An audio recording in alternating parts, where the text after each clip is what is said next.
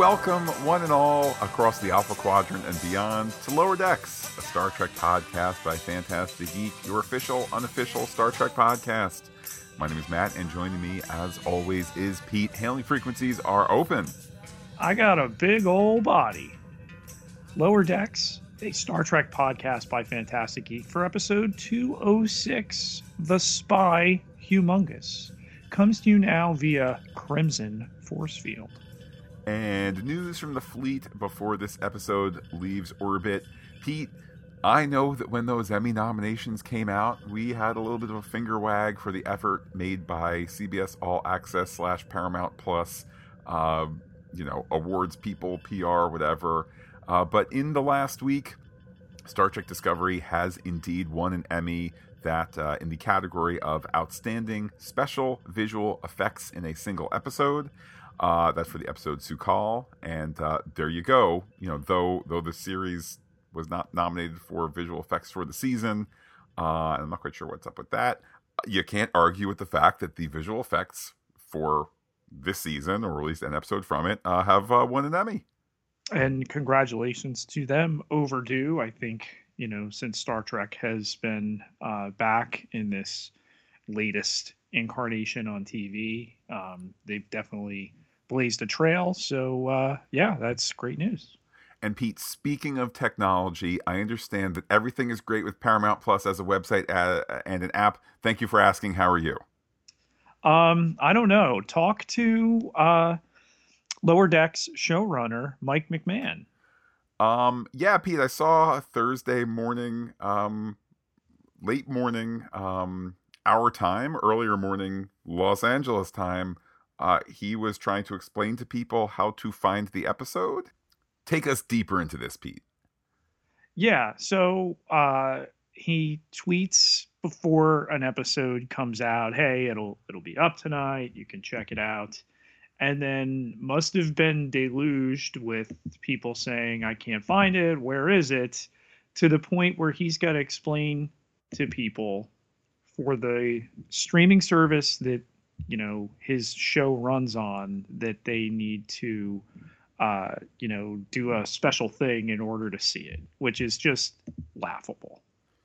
Yeah, like when will they this is the only app that does this. Let me just point out. I mean, YouTube is how old at this point as a website and so on and so forth? It's got to be close to 15 years. I mean, it's not that much, but it certainly is more than 10. This is the only one where you can't find an episode of a series on the series page for it. And he was explaining, if you go to the last episode, then fast forward to the end, it'll recommend the next episode. It'll auto play it. So the way to watch my show is to watch the previous episode and kick it into autoplay, not to go to the page where they're all kept and to see it as a choice. I mean, this is shades of waiting for short treks, which would show up at 9:00 at night before they finally, 2 seasons in, went to this drops at midnight Pacific. And Matt and I are refreshing, and the writers of the episode are like, where's our episode? They're tweeting about this, and they don't understand the poor reflection. And I'll cut, Paramount Plus / CBS All Access. I'll cut them a little slack for when that happened several years ago. It was a newer service. It was a weird time. I mean, they figured out as a service, it was weird to be dropping stuff in the evening, and fine. There were some growing pains there. How is this happening here? How is this just not auto post to all spots or whatever? But I just don't get it. And, I feel terrible for the creators involved to have to deal with this. It must be maddening. Well, from the Packleds running Paramount Plus, let's head to the Packleds that show up in this week's Ready Rundown. Program complete. Enter when ready.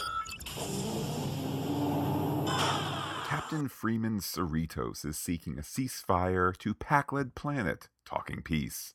A ceasefire would be quite a feather in the cap for Carol, though it shouldn't be too complicated. She and Shax beam down and they welcome Captain Janeway. She's greeted by a man whose helmet isn't big enough to talk peace, and, oh wait, Rumdar has escaped and is now on the Cerritos. Captain Janeway must stay. Rumdar's escaping to see shields and Crimson Force Field. He's a spy, a very, very dumb spy who's taking pictures of his foot. He's taken to the secret gift shop, and the plan is for Ransom and Kayshawn to get info from Rumdar. But now Rumdar is gone and off the ship. Intercut is Freeman talking to the Pakled Queen. They want to talk to Rumdar, but he's gone. Freeman wants to get peace and finally meets King Pakled and Emperor of the Pakleds. It's a revolution. New Pakled leader. Elsewhere, our lower deckers are wrapping up breakfast, and they're being sent on anomaly consolation duty. It's either the collection of interesting things or science trashed collection day. Boymes takes a stumble, and Ensign Casey has a cool kids club crew called the Red Shirts. They're invincible. How about joining this new bunch of friends and future leaders? Brad's in, but they're sticking with Trash Day. That is Tendi, Rutherford, and Mariner, who find uncollected crystals and bones from the planet where things evolved all weird. Rutherford breathes the dust from it in, and he's got a big old body in one of the most chuckle-worthy moments. Montage of the Ouchie plant, the Shocky plant, the Goo Blaster, and nanobots. Tendi's trying to make everything a pristine adventure, so stop it! Tendi, however, is tired of everyone whining, and she's left to collect stuff on her own. Tendi's eaten by a shrieking giant slug, then pooped out. Maybe ACD is the worst. She holds a glowy box and rages as glowy energy emerges, turning her into a mantis creature scorpion thing. Meanwhile, with the red shirts, Boimler is told to improve his posture. Stand up straight, not like a Kazinti from TAS. He's got to fix his uniform, too. After all, Riker had extra room in his pants, for the legs. And Brad's got to fix his hair, and shoulder pads would be good, too. Brad is encouraged to give a rousing speech, so go inspire that crew. His first attempt isn't great, but for take 2, speak as Riker would speak. Boimler says, in this, our darkest hour, the crew can be trusted, and they'll get out of this due to the crew, and now it's time to kick some butt. Now Brad needs respectable friends at his side. Look, there's the ACD crew doing dirty work. Are you on a starship or a friendship? The red shirts see Scorpion Tendi raging, and they give overlapping, inspiring speeches. They're all talk and no action. Boimler jumps into action, ready to counteract the mood shifter with food-based disaster comedy. The power of slapstick works, and the core 4 is back together. Meanwhile, where's Rumdar? Ransom and Kayshawn see he's in space? Rumdar was in the bathroom, which actually was an airlock. Oops. Codes now, please. Rumdar is beamed back down, and the Pakleds never wanted peace. Rumdar was a spy, and he found out that the Enterprise has big bathrooms. He's a good spy, and Freeman just wishes she knew what secrets he kept, and he says he'll never talk about smuggling a Veruvian bomb onto Earth. Beating Captain Janeway, hooray! Ultimately, Boimler has been kicked out of the red shirts, but he thinks that they're shameful trying to copy others. Be yourself! All but Ensign Casey are ready to step away, but Casey's headed to acting captain duty later today. On the bridge, the command crew is going for drinks, and Casey gets the big chair. For 3 seconds until shift change. Go clean the airlock where the Pakled went, Shift over, the lower deckers prank call Armis. Legacy shout out to the big bag of crap. Red alert. All hands stand to battle stations. Pete, we have an incoming tactical analysis of this week's threats. Let's start with that most terrible of threats, the Pakleds. I mean, Planet Pakled, or was it Pakled Planet? It's interchangeable as far as I'm concerned. The thing that struck me this week is we've finally had a full-on Pakled episode here, 6 into the second season, where they've become a quote-unquote threat, is that the writing room must have been, okay, so the Next Generation had the Borg, and Deep Space Nine had the Dominion. Who's our big threat? we're a comedy, we're taking the Packlids, and it just works. It does, particularly since we've seen demonstrated in this show how Starfleet sometimes can take their eye off the ball, and in that environment, the Pakled threat has risen. I think to be non-comedic or to have a non-comedic view of the show for a second, I think it still is an open question, particularly with 4 episodes after this one. It's an open question. Are the Pakleds are they having weapons supplied by someone else? Is someone pulling the puppet strings? That sort of thing. And, they're not the biggest threat ever. This is not the Dominion coming on through, but The it's what? enough. The Dominion, Pete. The what? But the Pakleds are enough of a threat to keep the Titan busy and things of that sort. One imagines kind of at the outer edges of Federation space. Yeah, and just the meme there of the Dominion when I said it before, but the idea that of all the things they could choose, that they chose them, and you get a glimpse in their society in this episode, with a queen, a king, an emperor, a rebellion, and everyone's all on the same page with this spy situation. They all know about it, and then they reveal it, and then they tip their hand at their master plan. Yeah, all courtesy of Rumdar, who, I don't know, in line with the comedy of the episode, in line with the expectations of the Pakleds, shows up as the world's worst spy. And I think there might have been an argument, it will be funnier if it takes the Cerritos crew time to figure it out, if Ransom and Kayshawn aren't putting the pieces together, and maybe there's a lower decker saying, look, it's a spy thing. No, I kind of like the fact that Ransom and Kayshawn figure it out almost immediately. But not the location of the spy who's defecated in an airlock and gone out into the vacuum of space. Rumdar is strong. We also have Ensign Casey and his perspective, and those of the, I guess, red shirts who've never studied history and don't know that that's not a great name in Starfleet quarters, but certainly they represent a different kind of threat. In an episode in which there were a lot of great moments, the lunacy of Tendi turned into a scorpion, and then the red shirts stepping up, each of them to give overlapping motivational speeches, was peak hilarity. Yeah, and I think, while, what's the saying? Dress for the job you want, not the job you have. That mindset has some credence, but sometimes you also have to do the job you have to get the job you want. So there's a little bit of a Star Trek lesson there, know your role, check yourself, and so forth. And I think it's to the story's credit that Boimler is able to give an inspirational speech to the red shirts, albeit a kind of a plain spoken from the heart, very Boimler-esque speech. I refer not to the one on the faux bridge, but when they're in the hallway, that gets 3 of the 4 red shirts to say, yeah, maybe I will do my job in order to advance at my job. And Casey ending up being the winner of the prize he wanted, but then gets the prize he didn't. And of course, next on the list, Pete, is all those bits of anomalous trash. I was kind of surprised they didn't throw us more Easter eggs here.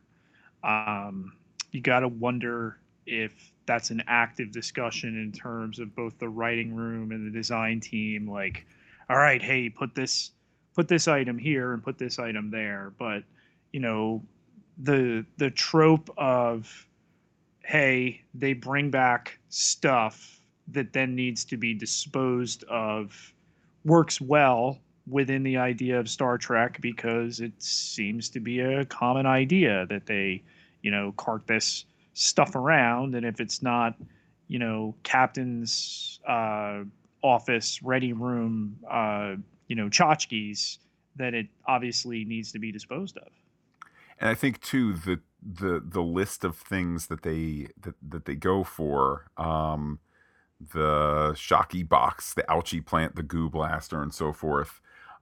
Most of them are very well oriented towards animation. Like, you might, in a live action writer's room, you might have the discussion, all right, is it worth the time, money, and energy to shoot the Ouchie plant into an actor's face? Is it CG? Is it practical? Is it a CG explosion and then we have to go back and do makeup and put quills in there? Like, is it worth it versus it's the same drawing to draw the Ouchie plant than it is to draw anything else?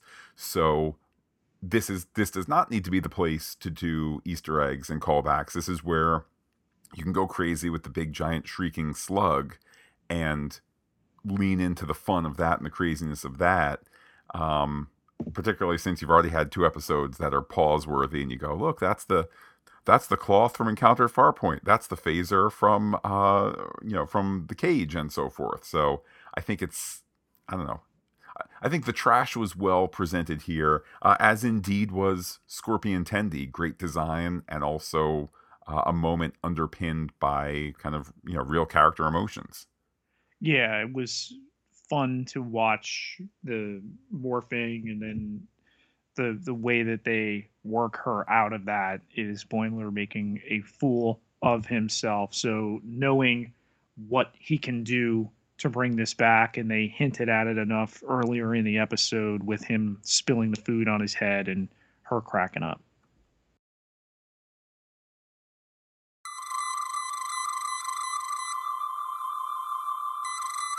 All right, Pete, let's scan for some theories here. And here's one maybe not particularly tied to this episode, but just something that's been bouncing around my head in the last week. Do we ever have an opportunity for these voice actors to portray these characters in live action? Oh, I think at some point it's going to happen. It's already been a discussion, whether or not they put them, in a Picard season 2, they walk by at headquarters or something like that. But I think it's too great an opportunity to pass up. Now, with us officially starting the second half of the season with this episode, the Pakled threat, such as it is, the Pakled storyline, maybe it's a better way to put it, is now being revisited. Is that something that you think gets wrapped up this season? Is that just kind of the MASH Korean War in the background for as long as it needs to be? What are your thoughts there? Particularly with the secure knowledge that at this point in the season, certainly by the time they're doing the final animation and whatnot, they know there's a third season.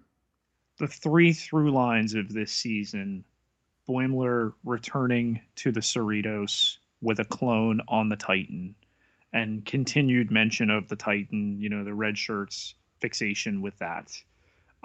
Freeman's aspiration to, achievement. Okay. And then the Pakled threat, I think, are all going to cross at the end of the season. And I think we heard it in this episode, this plan to smuggle a Veruvian bomb to Earth. So I think that brings Titan into the situation. It's a way for Freeman to potentially get promoted and to get, what's the other Boimler name? Billy Boimler back on the scene. I think too, if I marry your response with what I mentioned before, that it's possible that the Pakleds are being puppeted by someone else. Maybe that's your reveal at the end of the season, which is a way to both kind of keep the Pakled storyline going over on, but now it's now it's phase 2. The mind goes to the Romulans, the perpetual bad guys, but whomever it might be. I don't know, maybe they go a comedic route, and it's, I know we obviously had the Armis shout out here, but maybe it's like, it was Outrageous Okana all along that was behind the Pakleds, or something like that. Something to kind of undercut the threat a bit. I think if you give it a serious route, that it could be interesting. What we learn about the Pakled in this episode, we saw our first female Pakled ever in the Queen, and whether or not it's just throwaway or now, it's an idea that they have several different leaders and then were overthrown and that there was a revolution, and that guy became the emperor, I guess. I mean, maybe Rumdar now is the leader, returning as the conquering hero, and maybe he's the one. I mean, maybe the Veruvian bomb thing is like a kamikaze situation, but he doesn't understand that it's a suicide mission or something along those lines. Like I think could be a lot of fun when you play up the desperate nature of it. Rumdar for Pakled biggest helmet. Make Pakled planet go. Yes. What other theories do you have? The Kzinti speaks here, okay, and then the posture joke that happens as a result of it. So hunching over there, these are how the Kzinti really look, and then he brings his posture up. Yeah, an obvious callback to the name of the episode was the Slaver Weapon, right? Yes. To the Slaver Weapon episode of Star Trek the Animated Series. Maybe they're behind the Pakleds, Matt. Wouldn't that be awesome? And that this red shirt crewman, this is part of it, and it's over. They're going to trade some Wittershuns. I think, do I remember correctly that had Enterprise gone to a 5th season? I know Shran was going to join the cast full time, but that the Kzinti were going to return. I don't know. That would be fun. Regardless, I guess what I'm trying to say is a resurgence of the Kzinti is something that's kind of been, I don't want to quite say Star Trek DNA, but it's something that's been at the periphery, I believe, before. Add to it, I mean, to have that recognizable design and species from the animated series come back to this animated series, that could be a really fun reveal. I think it would be a fun, not that I think Mike McMahon and company are trying to make a show to add value to the back catalog. Pete, that's why they're making CSI Vegas. They've said that. It's merely to add value to the CSI back catalog. So it goes on, but I don't think that's what they're doing here. However, it would be cool to be like, and would you like to see more of the newly revealed Kzinti threat? Well, also on Paramount Plus is the Star Trek the Animated Series, so on and so forth. You could be onto something, Pete. I guess now the question is, you're suggesting that the Kzinti ensign is in on it. I'll take the opposite point of view, Pete. It's the Kzinti government that is corrupt, not all the Kzinti people. Wow. Bringing in Armis here, as it could only work on lower decks. Yeah, particularly like if that's gonna check a box, which of course it literally does, but if that's gonna check a box for legacy character, I mean, okay, I think that when we talk legacy character, it's oh my goodness, an update about Dr. Crusher. It's not necessarily, yep, Armis is still on the planet that probably now has a beacon that says nobody come here. There's like a oil sludge guy that'll get you if you do, so just stay away. And everybody says, okay, I'll stay away. Okay, we get to check in with Armis. It's Pete, I remember, okay, being 7 years old, maybe 8, not quite sure when Tasha's death aired in relation to my birthday, but wiping away those tears at the funeral and so forth. That said, has the episode aged great? Not really. Is it worth a big old joke? Sure. Yeah, he is a skin of evil. The stones, the jewels there, almost felt like an Infinity Stones paperweight joke a la Loki.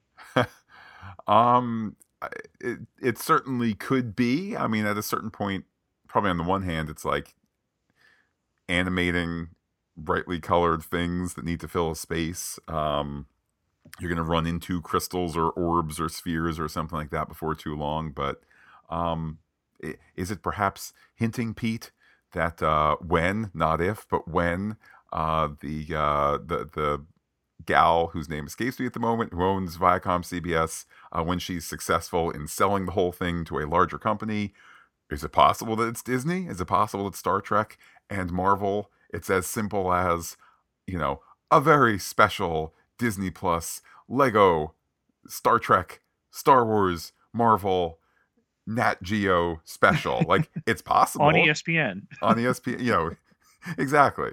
30 for 30. On Bojitsu, and so forth. Parisi Squares championship. There you go. So, Pete, there's lots of big potential in the future, particularly if, once again, there's corporate troubles that may or may not affect this Star Trek franchise, which is arguably more healthy now than ever. I'll just mention, because there's no other place to put this factoid, Paramount Pictures swears that there's multiple Star Trek movies in development. Okay, Jan, I'm sure there is, particularly as they just ambushed the head of Paramount Pictures in the last week and showed him the exit and Sure, Jan. But yeah, that aside, the state of Star Trek is super strong. So of course the empire that supports it is going to fall apart. And then Winger Bingston here getting a shout out, had him referenced and seen in the first season. Wonder if we might get him back. I mean, bring it on. It's, if nothing else, it's a reminder that this is not a large ship. This is not a massive crew. Add to it, there's only so many lower deckers. So of course the ensigns are going to know about the lieutenant's one-man show for this, that, the other. It's something that doubtless people are aware of. And even if he doesn't physically show up on screen, it's enough of a reminder to just say, hey, remember that guy? It's adding to the sense of community for the ship. With that, let's go to Hailing Frequencies. Hailing frequencies open, sir. We start, as we always do, with the Twitter poll. The Pack-Leds are back-led. What did you think of this week's Star Trek Lower Decks? And Pete, I stuck with it. Okay, I didn't even give any hint of a 4-3-2-1 this week. So the choices were this. They all were spy-themed, James Bond themed. So the first one, My Little Octo Pack-Led, got 23.1%. Next one, Rumdar is Dummy Galore, with a cat emoji, got 7.7%. Be kind of disappointed more people didn't vote for that. I thought that was my funniest one, although maybe it took a couple of James Bond steps for people to get the punchline there. Next one, Goldhead Loves Gold, 23.1%. And then heart emoji, The Spy I Loved Thee, which I was pretty proud of that one too, got 46.2%. Some Twitter responses. First one is from JT Atkins, who, Pete, recently has become the new fastest gun in the West here. We have a little bit of a Western showdown here, but JTA's me on Twitter says, hashtag Star Trek Lower Decks is smart. Star Trek Lower Decks is strong. Janeway is clever. We heard from Jackie Wolf. That's at Jackie Wolf on Twitter. Overall, great episode, although the Pack-Led A plot was a lot stronger than the Red Shirts B plot, in my opinion. Glad to see more of Kayshawn, and I hope that Starfleet has developed a good treatment for stretch marks, because poor Rutherford is going to need it.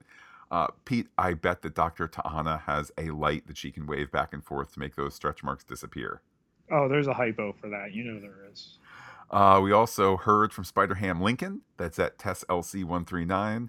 Not a bad episode, but that's 2 in a row I didn't much care for. Best part was the end, prank calling Armus. I am a skin of evil. And then it was the cherry on top. Last is AMC. That's Ann Coltenham on Twitter. Really enjoyed this Star Trek Lower Decks episode. Loved seeing the captain and Ransom working together. Freeman needing to find a Pack-Led with a bigger helmet was brilliant. Great to see Kayshawn back with dialogue after the first episode. Can't wait to hear the podcast. And now, Pete, Ann hearing her words on the podcast. Well, Pete, with 4 episodes left to the season, only 1 left to this month. Actually, 1 podcast of this left to the month. The last one is September 30th. But of course, this whole voyage made possible by those who support us on patreon.com/fantasticgeek. They are the crystals we keep amassed on our desks. Absolutely. Get yourself over to Patreon/fantasticgeek. Just recorded a special episode about the first 3 episodes of Y: The Last Man on FX on Hulu that will only ever live on Patreon. You determine the price you put on our content. It takes just $1 a month to get you through that door. All sorts of things for you to check out.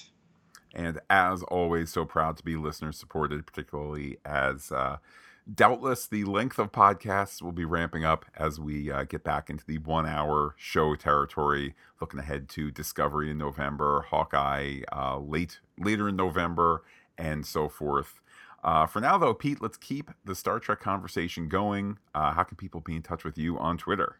You can find me on Twitter at Peter, Pieter J. Ketelaar, Ketelaar, 12,050 followers. Can't be wrong. And while I'm personally on Twitter as Looking Back Lost, do be in touch with the podcast. Comment on FantasticGeek.com. Check us out on Twitter, Instagram, Gmail, where we are Fantastic Geek as well. But wait, there's more. Facebook.com/FantasticGeek, all one word with the P and the H, like it today. So for those listening on the Pop Culture Podcast feed, the next Pop Culture Podcast episode will not be What If, episode 107. Instead, with the Emmys tonight, the primetime Emmys tonight, we will be doing an update as to whatever the wins are for WandaVision and The Mandalorian. I dare say, Pete, Star Trek has won all the Emmys. In fact, not even I dare say. Fact. Star Trek Discovery and Star Trek Lower Decks have either won or lost already all the Emmys for which they are nominated. But of course, beyond that, next weekend, podcasting What If and Lower Decks on the Pop Culture Podcast feed. If you're here just for Star Trek, looking ahead to, if you can believe it, Lower Decks 207 this time next week. For now, though, Pete, I will say adios to all the listeners and give you the final word. I need to learn to blow some big brass.